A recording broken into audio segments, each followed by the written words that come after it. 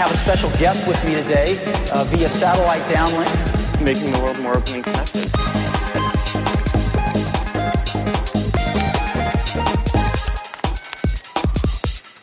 Welcome to the Today in Tech History podcast, where you learn about a few tech-related events that occurred today, June 17th, from history.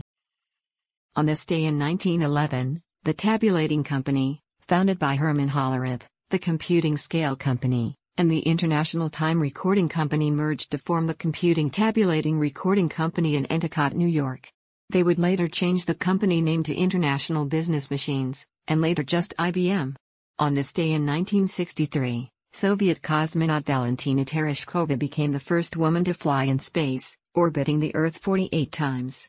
On this day in 1977, Software Development Laboratories was incorporated in Redwood Shores, California, by Larry Ellison, Bob Miner, and Ed Oates. They later came up with the catchier name, Oracle. That's a look at tech history for June 17th. If you'd like some more, go take a look at the year in tech history, illustrated by Scott Johnson. You can find it at tommerrittbooks.com. Help support the show by reviewing us on iTunes or your favorite podcatcher. Thanks, and tune in tomorrow for an all-new episode of Today in Tech History.